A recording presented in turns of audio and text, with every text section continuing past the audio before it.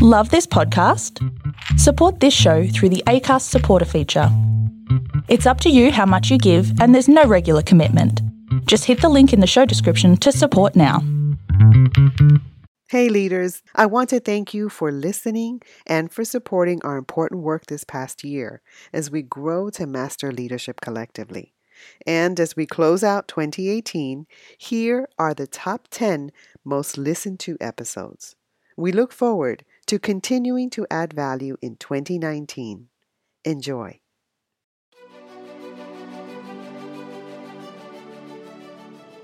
Hey, this is John Lee Dumas of EO Fire, and welcome to Master Leadership. Great leaders ask great questions, and this podcast takes you on a journey to master leadership with questions that matter to leaders who matter with your host, Lily Sanabria.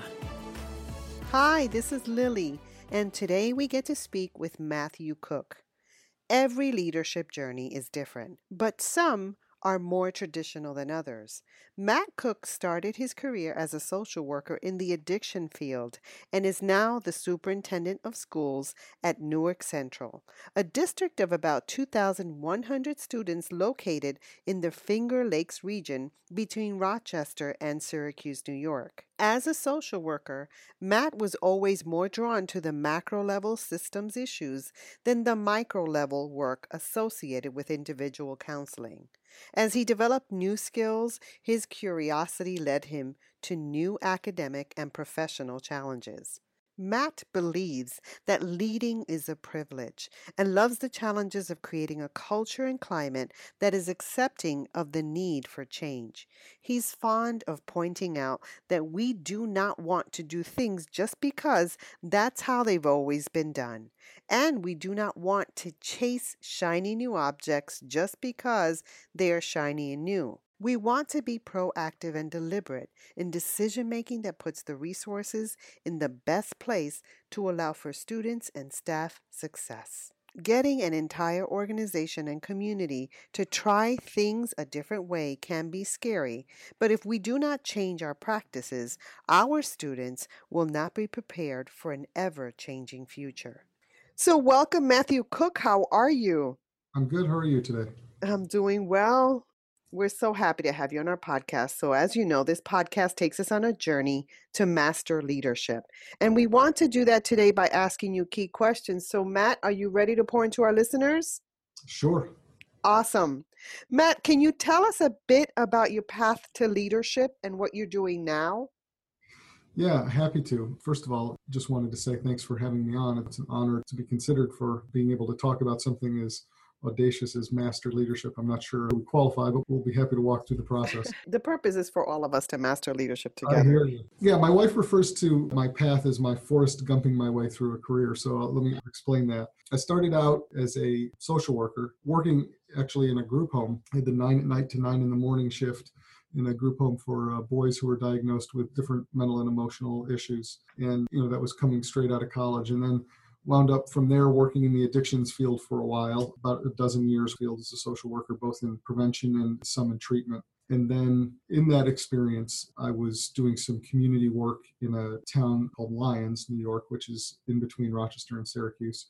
And we were starting a community-based group that was going to be a coalition around trying to fight the substance abuse issues in that region. And I was the community-based provider. I was working for an agency called the Council on Alcoholism. The woman who became my wife was one of the school-based reps. She was a health teacher at the school. And so we met through that committee, actually. It was kind of ironic. And then several years later, the school was looking to write a grant for substance abuse and violence prevention, and they asked me to help write the grant because I was familiar with the district and I knew a lot of the players there. And we wrote the grant. We were successful in getting the grant. So I came on board at the Lyons Central School in a violence and substance abuse prevention capacity as a social worker.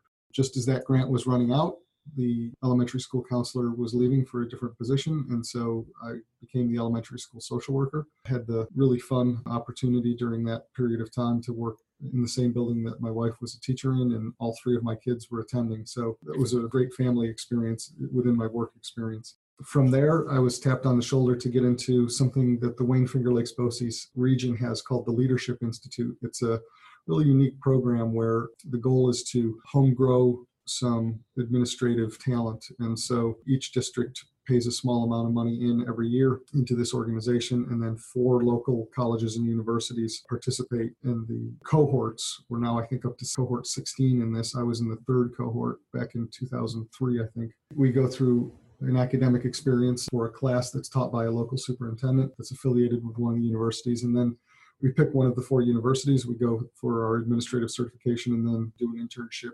usually at our local district. Mm-hmm. That was a really neat opportunity for me to take advantage of. And from there, I got my administrative certification and became the director of special programs for Lyons Central School. That job sort of morphed a little bit as the district expanded and as the state was taking on the initial Regents Reform agenda, as APPR was just becoming something everybody was paying attention to. And I became the director of educational programs at Lyons. From there, I went to Wayne Central and was the director of human resources for a while. That's also in Wayne County. And currently I'm the superintendent of schools at Newark Central, which is, again, also in Wayne County, New York. Well, Matthew, thank you so much for sharing your journey. Your background in social work, do you feel like that really helped to hone your leadership skills? I don't think there's any question. I know that my path to a superintendency is somewhat not traditional. I was not a classroom teacher and I was not a principal. And those are 2 of the sort of mainstays of how most people get into school administration. But for me, I joke sometimes that I don't know how you can do this job without some sort of counseling or human relations background, because most of what a superintendent does is think about systems and organizational structures and then deal with adult problems. Right. And so there's a tremendous amount of that work that I feel like I'm still doing. And the background in social work, both at a macro and a micro level, has been incredibly valuable to me. Yes, I can imagine. Because leadership skills really has to do with social emotional skills, a big part of leading well. So how would you describe your leadership style? I think the first word that comes to mind when I think about that is team. I'm somebody who prefers consensus. I want the group that we're working with to want to understand why we want to go a particular direction and then pick up the torch and want to go with us. Mm-hmm. I know that there are times when you're a leader where you have to, plant a flag and say, this is how this has to be. For me, those times are almost always related to emergencies, crisis, or safety and security. Mm-hmm. I think trying to change and shape culture, if you're trying to make a significant impact, especially in a large organizations. Newark Central is 2,100 kids with about 450 employees. Certainly not as large as a city school district, but it's certainly what I would think of as a relatively large organization. And making the kinds of changes that you want to make in order to have students have the most positive experience they could possibly have, that takes time. And it doesn't come from a memo. Right. It comes from dialogue and conversation and hearing what the people who are going to be implementing the changes need from you in order to make it happen. So speaking of teams, what does it mean to you to have a good team, and how would you build or sustain one? There's a few things that I think are key to that. It starts with the hiring process. So whether you're talking about hiring teachers or you're talking about hiring your administrative team, I'm a firm believer that you can teach people how to do things. What you have a harder time doing is teaching people things like work ethic, the ability to get along with others, how to play well in the sandbox. So our interview process is much more about trying to find the right person, and then we can teach them what we need to teach them. But if we don't find the right person who wants to go on this journey with us, if we don't find that collaborator, the person who's willing to speak up and have their voice heard and have us be able to grow with them. One of my beliefs around leadership is that you should surround yourself with smart people who are willing to disagree. Right. I don't need to be the smartest person in the room. In fact, for me, the smartest person in the room is the room. It's a George Kiros quote, but it's one that's resonated with me. I'm just curious, what's one of the key questions that you ask in the hiring process? One of the questions that people always ask is, what are your strengths and weaknesses? And if I hear one more and then an answer that has to do with perfectionism, it makes you want to pull your hair out. So try to reframe things a little bit. So I'll ask questions like, if I was to gather together a group of people who liked you, what would they say about you? And then the follow-up is, if I was to gather a group of people who didn't care for you very much, what would they say about you? That's another way to get at strengths and weaknesses, but it usually makes people pause. It usually makes people uncomfortable. Another way that I'll ask a question along that line is, tell me about a time or a situation where you wish you had a do-over. I'm looking at, is somebody going to be able to, in an interview process, honestly reflect on a time where they really wish something had gone differently. And then what did they learn from that? We've all had them. Everybody's had them. And so if somebody can't come up with one, then I don't believe that, or it means that they don't have a lot of insight into their own behavior. So the other thing that I'll say about the interview process, and this is especially true when I'm hiring administrators, I've spent a lot of time with my team talking about who we want as part of this team. And in the interview, 100% of the people that I have hired as administrators in this district are people who made me laugh during the interview. That says three things to me. First, it says, if you're going to make me laugh, you're smart because you've said something clever, you've said something interesting, and you've done it in a humorous way. It also says you're a risk taker. You probably shouldn't try to make me laugh in an interview. But if you're willing to try, and hopefully we've set the tone in the room that allows for that, and if you're willing to take a little bit of a risk, I appreciate that. And then the third thing is it says that laughter is important. These are very difficult, stressful jobs, and if we can't laugh along the line, then we're going to have a hard time getting through the day. So that's a non-negotiable for me. If you're going through an interview process with me, we're going to have to be able to have some fun in that process, or else you're probably not going to make it to the next stage. Well, I appreciate that. That's certainly a great perspective. I think about the interview process, and it can be daunting, it can be nerve-wracking, but it also says to me that you've set the groundwork for that. I think that goes back to one of your earlier questions about how does my social work background help. So one of the things that social workers do is they comment on the process. So somebody comes into an interview, one of the first things that I'll say is, all right, let's just acknowledge that this is a really artificial and awkward situation. I love that, Matthew. Let's have some fun with that. It usually helps people to feel a little more comfortable. It certainly lets the guards down. So I appreciate that. And then you get the real person, which is smart. If we can't figure out who the real person is, then we run the risk of not hiring the kind of person that we want to be on this team. Right. So, Matt, which quote or quotes about leadership speak to you and why? We had the pleasure of working with George Kiros, who wrote The Innovator's Mindset this summer. And, and he says, the smartest person in the room is the room. And I firmly believe that. But I think the other thing that resonates with me, I don't know how much of a quote it is, but it's certainly a mantra that I say over and over again. And any of the people who work in Newark who might be listening to this will start to roll their eyes because they know what I'm going to say. And that's that I don't want us to do things because that's the way they've always been done. Yeah. And I don't want us to chase the shiny new object just because it's shiny and new. I want us to be very thoughtful and deliberative about the decisions that we make. I want us to have a process. I want us to have a plan that we're following. I think those are the two biggest traps that organizations fall into, is that, well, this is how we've always done it, or, yeah, I want to do that because so-and-so school district down the road is doing it and it looks cool, even though it might have been a great decision for them and fit into their culture and where they're at, but it might not make sense for us. You're absolutely right. Now, Matt, what type of leader are you inspired by and why?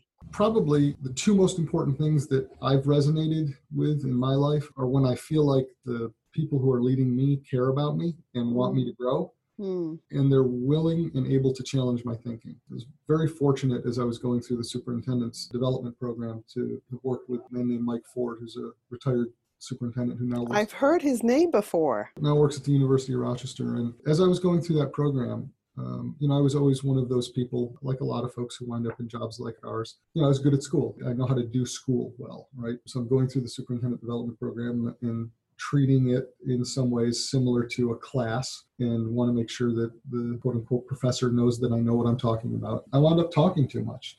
And he gave me some very pointed feedback about that and was one of the first people to really give me pointed feedback in a while, because sometimes people won't do that. And I took it to heart and I really tried to think about what I was doing and how that might impact the other people who were in the class. And it's something that I've tried to think about regularly since then. So I think that when people are brave enough to tell you something that you need to hear, you ought to listen. That's right. Well, Matt, that says to us that you're open to feedback, which is really important because that's how we grow as leaders. And also, I appreciate your transparency and authenticity because sometimes we do talk too much. It's certainly an occupational hazard as a superintendent.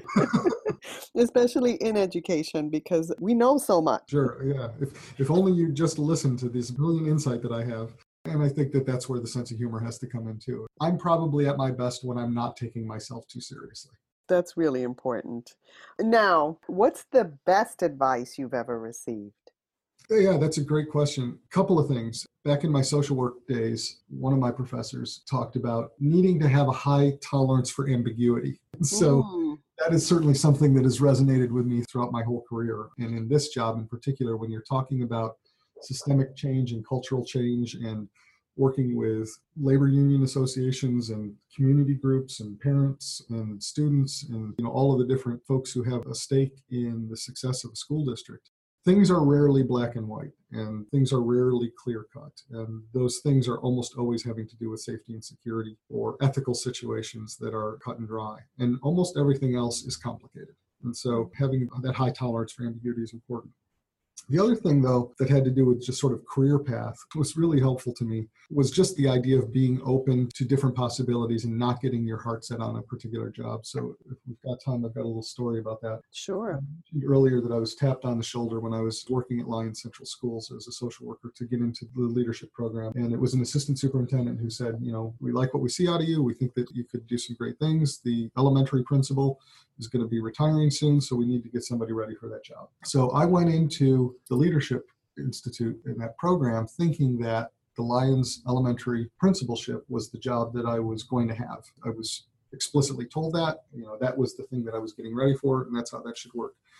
So long story somewhat shorter, when I left Lyons to go to Wayne Central, I had already been an administrator in that district for, I think, 6 or 7 years. And the elementary school principal that I was supposed to replace was still in the chair.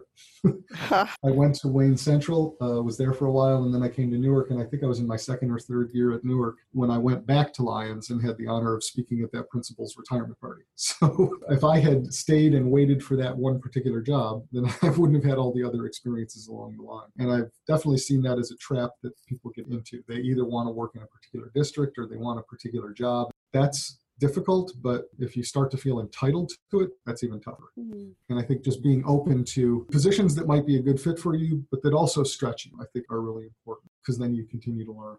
Yeah, that flexibility. And I appreciate that story because it does bring it home. I mean, I've experienced things like that when you're set on something, and especially if you're a doer, you're set on something and that's the trajectory that you really want to go in, and then it shifts. But being able to be flexible is important. Now, you said high tolerance for ambiguity. Yeah. How does that translate for you? Well, I think one of the things that's important about that concept is the idea that there are a lot of different ways to view a situation. And people come to situations usually wanting to give their best, usually wanting to get a resolution that makes sense for them. And they come in with the information that they have. I think that it happens that people lie. It happens that people obfuscate. It happens that people are trying to get over. But more often than not, I believe that people are trying to do the best they can with what they have. And when that's the case, and there are differing points of view or differing experiences, then you need to be able to think about things through the lens of somebody else and walk in their shoes a little bit. Mm-hmm. So, as a for instance, we've got a fair number of folks who live in our community who come from a poverty background, who might not have had the greatest experience in school themselves, and now they're parents.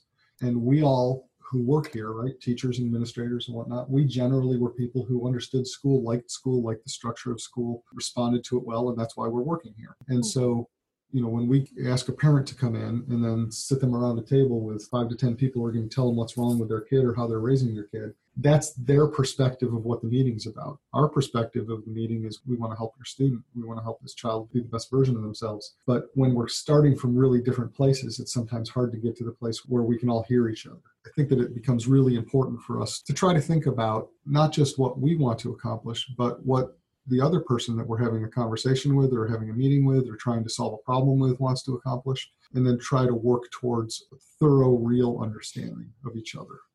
Yeah, and that takes practice for sure. I love how you talk about thinking the best first, right? Mm-hmm.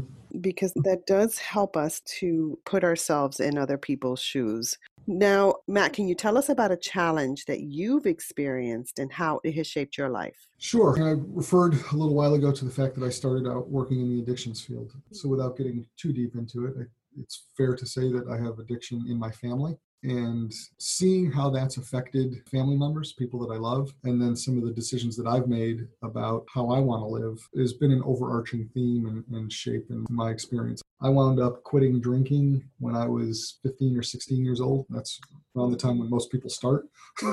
Wow. And I don't think of myself as an alcoholic or refer to myself that way.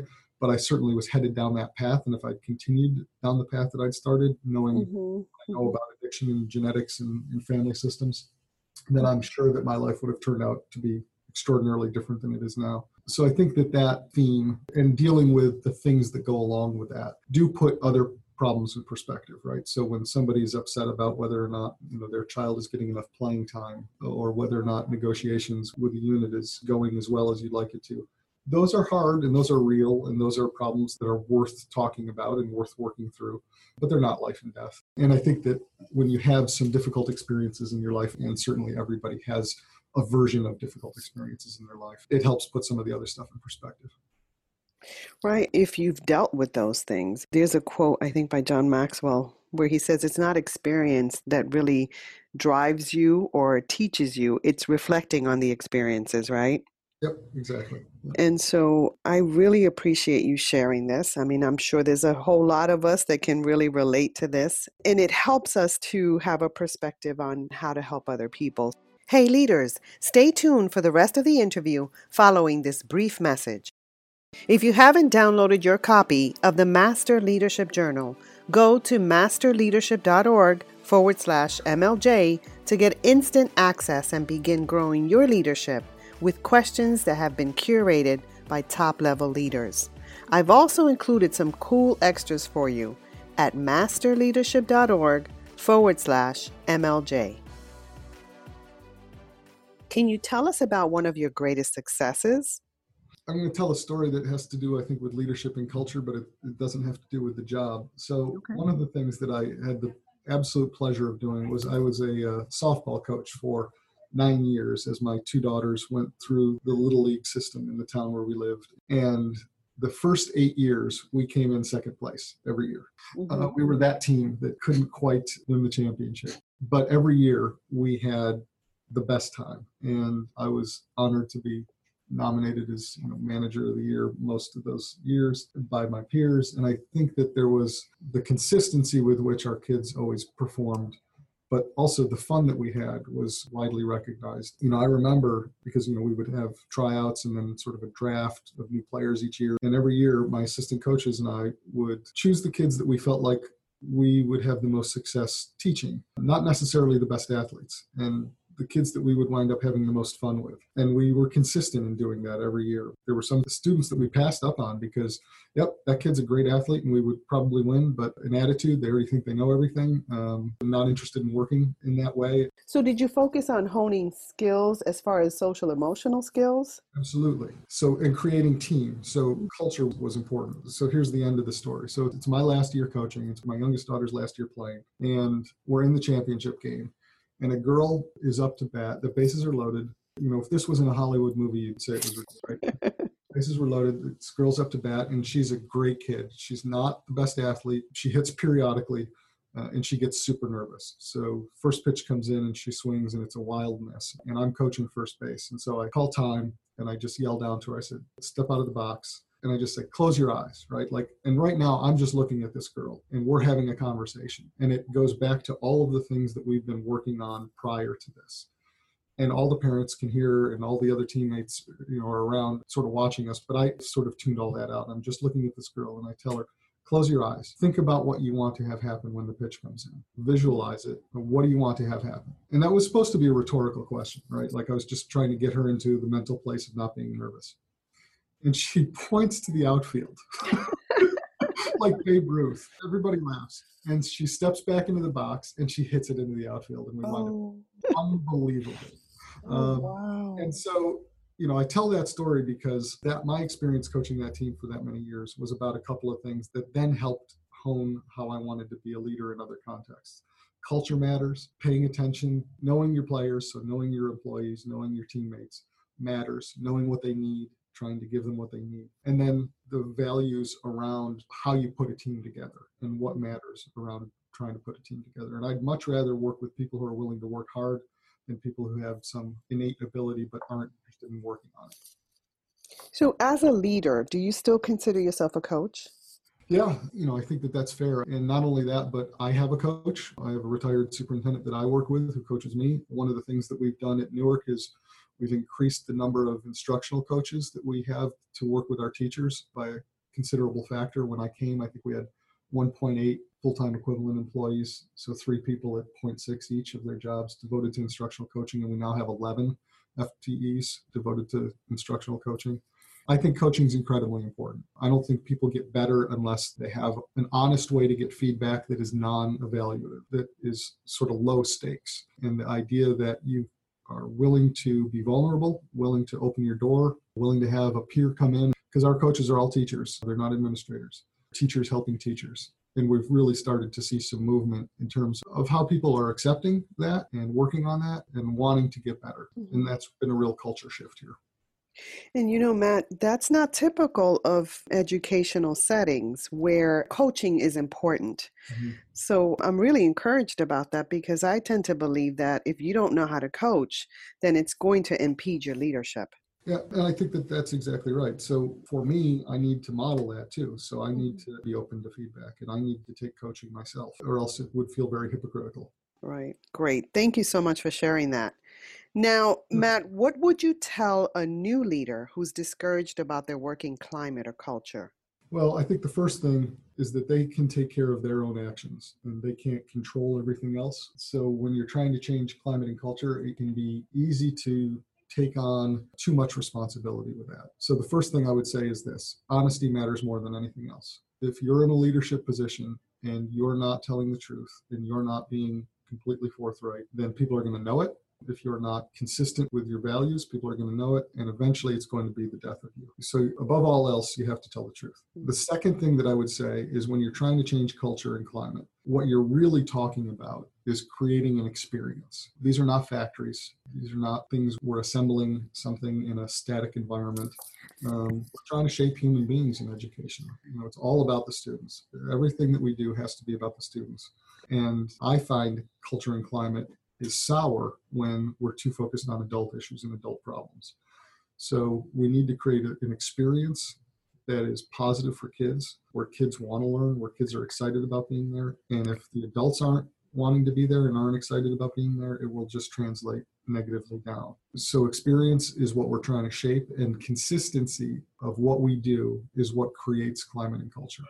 So there's this book called The Disney Experience that some of us were reading a little while ago. And while, certainly the analogy of Disney to an educational institution is somewhat flawed, what's not flawed about it is the idea that we are responsible for creating an experience, and we're the only ones who can create the experience. And if we are consistent in what we say and what we do, and that consistency translates into trying to get kids excited about learning and get kids excited about being in an educational environment, then that will catch on. But if we get caught up in what we can or can't do, what we should or shouldn't do based on the contract, what we feel like we're being asked to do, is it too much, is it not enough, all of those kinds of things, I think that that's where things can go sour.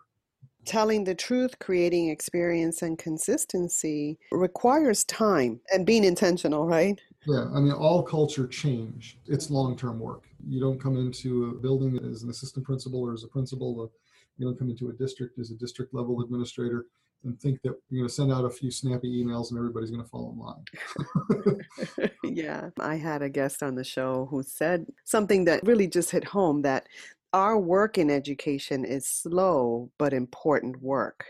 Yep. So we need to keep at it if we want things to change. And this is absolutely consistent with that. I really appreciate you just pouring into us. Now, I'm sure you've heard this in interviews. Many leaders describe themselves as lifelong learners. What does that mean to you, and what are you learning now? That's a great question. I think that means a couple of things to me. Mm-hmm. So I'm currently 50 years old when most people are winding down their careers. I'm about halfway through the doctoral program at the University of Rochester. So the idea that I'm continuing academically, I think, is important to me. It's always been important to me. I've always sort of said that if time and money were an issue, I'd take a class every semester in something. I just like the learning experience. I don't always like writing papers. I don't always like all of the rigmarole that goes along with that. But I do like the process of having my mind stretched and my thinking challenged in a different way of thinking about things. So that's the formal way to think about it. But then there's just every other aspect of life. One of the things that I believe is absolutely true is that there are virtually an infinite number of lessons that are available to us at any given time but we just have to be open to them. And most of the time we're not, or we're not there yet. And so even though that lesson or that way of thinking about something could have been learned, we're not tuned into it right now because we're thinking about something else. So being open to all of life's lessons and growth opportunities is just interesting to me. And, again, there are days where I do it better than others. There are days where I'm more open than others. Mm-hmm. And I find that, like I said earlier, that the times where I'm having fun and I'm not taking myself too seriously are the times where I'm probably at my best and learning best. I love that. And it's funny because when we first came on and I saw you have a very colorful shirt and tie on, immediately I smiled because I can tell you're having fun. Well, we try to. Today is a Wear Orange Day in recognition of relationship violence among teenagers. And so, I always try to participate in those days at the school. And so, raising awareness around issues and participating with kids in different activities that you're doing is always fun. I did the intermediate school's obstacle course the other day. That was a lot of fun. How did it go? Well, I made it through, didn't fall down, so I figured that's fine. This is a longstanding tradition in that building, and they have teachers versus the students. And so did you train for that? No, I showed up that day and did Thank God you made it, because it would have been really terrible if you didn't. Exactly. The kids have a great time. The kids team won as they should have this year. Awesome. Now, Matt, if there was something you could change in education in the U.S., what would that be? I think probably two things come to mind right away. The first and probably the most insidious is that we just culturally don't value public service like we used to. And to me, teachers ought to be on a pedestal. And because of that, they ought to act like they ought to be on a pedestal, and they ought to be paid like they ought to be on a pedestal. But unfortunately, we're not always able to do that. That's a frustration that I think that we all have. Teachers do some of the most difficult work that I've ever seen. Good quality instruction is incredibly hard. It takes a tremendous amount of planning. People talk about the art and science of teaching, and it couldn't be more true. You have to know your kids. You have to know your content. You have to get your kids excited about what you're trying to teach them, whether it's skills or facts or whatever area you're in. And you have to take them along that journey with you. And it's incredibly hard work. And I unfortunately think we're at a place in society where we don't value law enforcement like we did. We don't value teachers like we did. We don't value some of the folks who are on the front lines trying to make our society a better place. And I think that's a real frustration. I think the other thing that I would change is the overemphasis on how test scores are that static point of reference and a good and I think valuable data point for us to understand where kids are at, but not the end all be all. And so I'm somewhat encouraged by what I've seen a little bit recently in New York State and out of the federal government about giving us a little bit more flexibility around how standardized tests are used for teacher evaluation. And I think that there's a place for that, but I think there was way too strong an emphasis over the last several years on that. And too strong an emphasis in a couple of ways. I think there was too strong an emphasis from the government point of view, and I do think that there was an overreaction and an overcorrection then led into this whole parents opting out of having their students take some of those standardized tests in grades 3 through 8 throughout New York State. I think that was an overcorrection. I think that there was some real misinformation that was going on around those. I really don't think that taking assessments harms students. I think that we put so much pressure on it and within the system for a lot of complicated reasons. But I think that led to a narrative that didn't wind up helping us get to a good place with trying to figure out where kids are really at in their learning, because that's what assessments ought to be about. Right. Now, Matt, what have you read that our listeners should read and why? Well, I would say not the quantitative statistics book that I'm reading now, but... What? Exactly. It's a little cliche at this point, but I think the thing that I've read probably in the last 5 years that just resonate is Carol Dweck's The Growth Mindset work. I think it's incredibly important, and it translates into every aspect of your life, your professional life, your personal life, how you raise your kids. I actually asked each of my kids to read that book and then apologized to them afterwards for how often we wound up praising them for being smart or being talented instead of working hard. Right.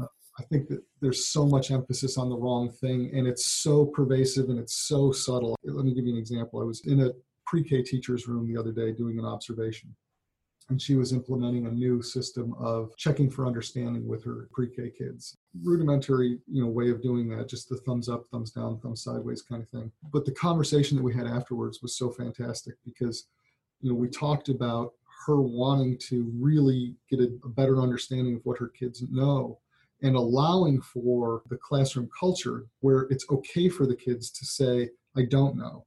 because when a kid gives a teacher a thumbs up and the teacher then says, "Oh, that's great, Johnny, you know that," then the kid sitting next to Johnny who was going to give a thumb sideways might change their thumb to up because they just saw how happy that made their teacher that Johnny knew the material. I think that the desire for kids to please their teachers and the desire for kids to be part of a community of learners that winds up having more emphasis on everybody knowing things than on everybody being okay with where they are is a really subtle trap that's just easy to fall into, and great educators do this. And so the conversation they had with this teacher was so affirming because, she was really struggling with how to reward all the kinds of things that you want to reward, but also create that positive climate and culture where the kids who just aren't there yet are okay with not being there yet. And I think that that's really important. It certainly is. And as you tell me that story, and I'm sure the listeners get this as well, to me, it says that you've created that kind of environment too for your staff, where you're listening to them and you're also implementing that same growth mindset where you want to make sure that you're pouring into them and at the same time helping them to grow, empowering them. That's pretty awesome. Trying to. All right. So, Matt, you have a lot of responsibilities. What do you do on a daily basis to set your mind? It starts usually the night before. I'll review the calendar, what's coming up when I'm at home. I'll try to clear the decks of any emails or communication that needs to happen before the next day starts. I'd say it's pretty typical for me to continue to work on that as I'm home in the evening, sort of chipping away at that kind of stuff. And then the drive-in is important. And so it's one of two things for me. It's either thinking about, to some extent, sometimes rehearsing how you want critical conversations to go or important conversations to go. And how do you rehearse? I'm curious. I don't actually do it out loud, although some people do, and I think that that's great. Mm-hmm. But for me, it's more just thinking through what is the main thing that I want to communicate, what are the likely responses, and how I might try to respond depending on what response you get, and then just being open to the fact that we're talking about people, and so the conversation could go in a different direction that you're not anticipating, and being okay with that. So that's the one way. And the other way is just to not think about it. Because sometimes we overthink. Sometimes we overplan. Sometimes we can get stuck in our heads about things. And so I'll either listen to music or listen to a podcast or just do something for me to have a break in my mental stimulation. And what about maintaining balance? Yeah, incredibly important. I'm probably not the poster child. But I will say this. When I was a younger administrator and coming up, I had a superintendent, a man named Rick Amundsen, who really valued family. He would always say, family comes first. And so if I had to go be at one of my kids' sporting events, or we had an issue with a relative who was sick, or something that had come up, not once did he ever ask me to neglect that for something work-related. And I've tried to do the same for the team here. And finding a balance is tricky. And some days it works and some days it doesn't. But creating the climate where you're consistently telling people and then following through that way, that if they have something come up in their family, they need to take care of that. That should come first. The problem with these jobs is that you can work 24 hours a day, 7 days a week and not finish. Right. And so you have to stop sometimes. And I need a reminder of that just as much as everybody else. Well, I want to tell you, Matt, that what keeps coming up about you is how you value those you lead. Because being concerned about their life balance speaks volumes. It says that you really care, that you value their work and their family. And that's pretty awesome. Well, it was a gift that was given to me, and it's certainly something that I try to pay forward. Thank you so much for that. Now, if you were to go back in time, what advice would you give the younger you about leadership? Oh, probably during the most stressful times, I'd probably try to remind myself that everything changes. If things are not going well, it's not permanent. And if we're in a really good period of time, you can be assured that a new challenge is on the horizon that will test us. We will get through it one way or the other and try to enjoy the journey a little more and not get caught up in the minutia that can bog us down. I appreciate that advice, and it's certainly something that really hits home for me right now. So thank you. Now, is there anything else you'd like to share with our listeners that we haven't touched on? I guess I would just try to say to anybody who's still listening, thanks for hanging in. hopefully you found some value in this, and do your best to have fun along the way. Like I said earlier, these are stressful jobs. These can be nonstop kinds of jobs. And so if we can't have fun with each other while we're going through some of the challenges of trying to provide an experience for our kids where they can become the best versions of themselves, then we're missing an opportunity with each other. And so try to smile, try to laugh, try to have some fun. Matt, I want to thank you so much for adding value to me and to our listeners. My pleasure. Thanks for having me. It's been great. Thank you so much. My pleasure. Have a fantastic day. You too. Take care. Hello, leaders. In closing, here's a quick message. Coaching is the art of influence that underpins leadership in the 21st century. It is the very thing that can get you from being stuck to being extraordinary. So go to masterleadership.org and sign up to get a free coaching session. Until next time, continue to ignite that leader in you.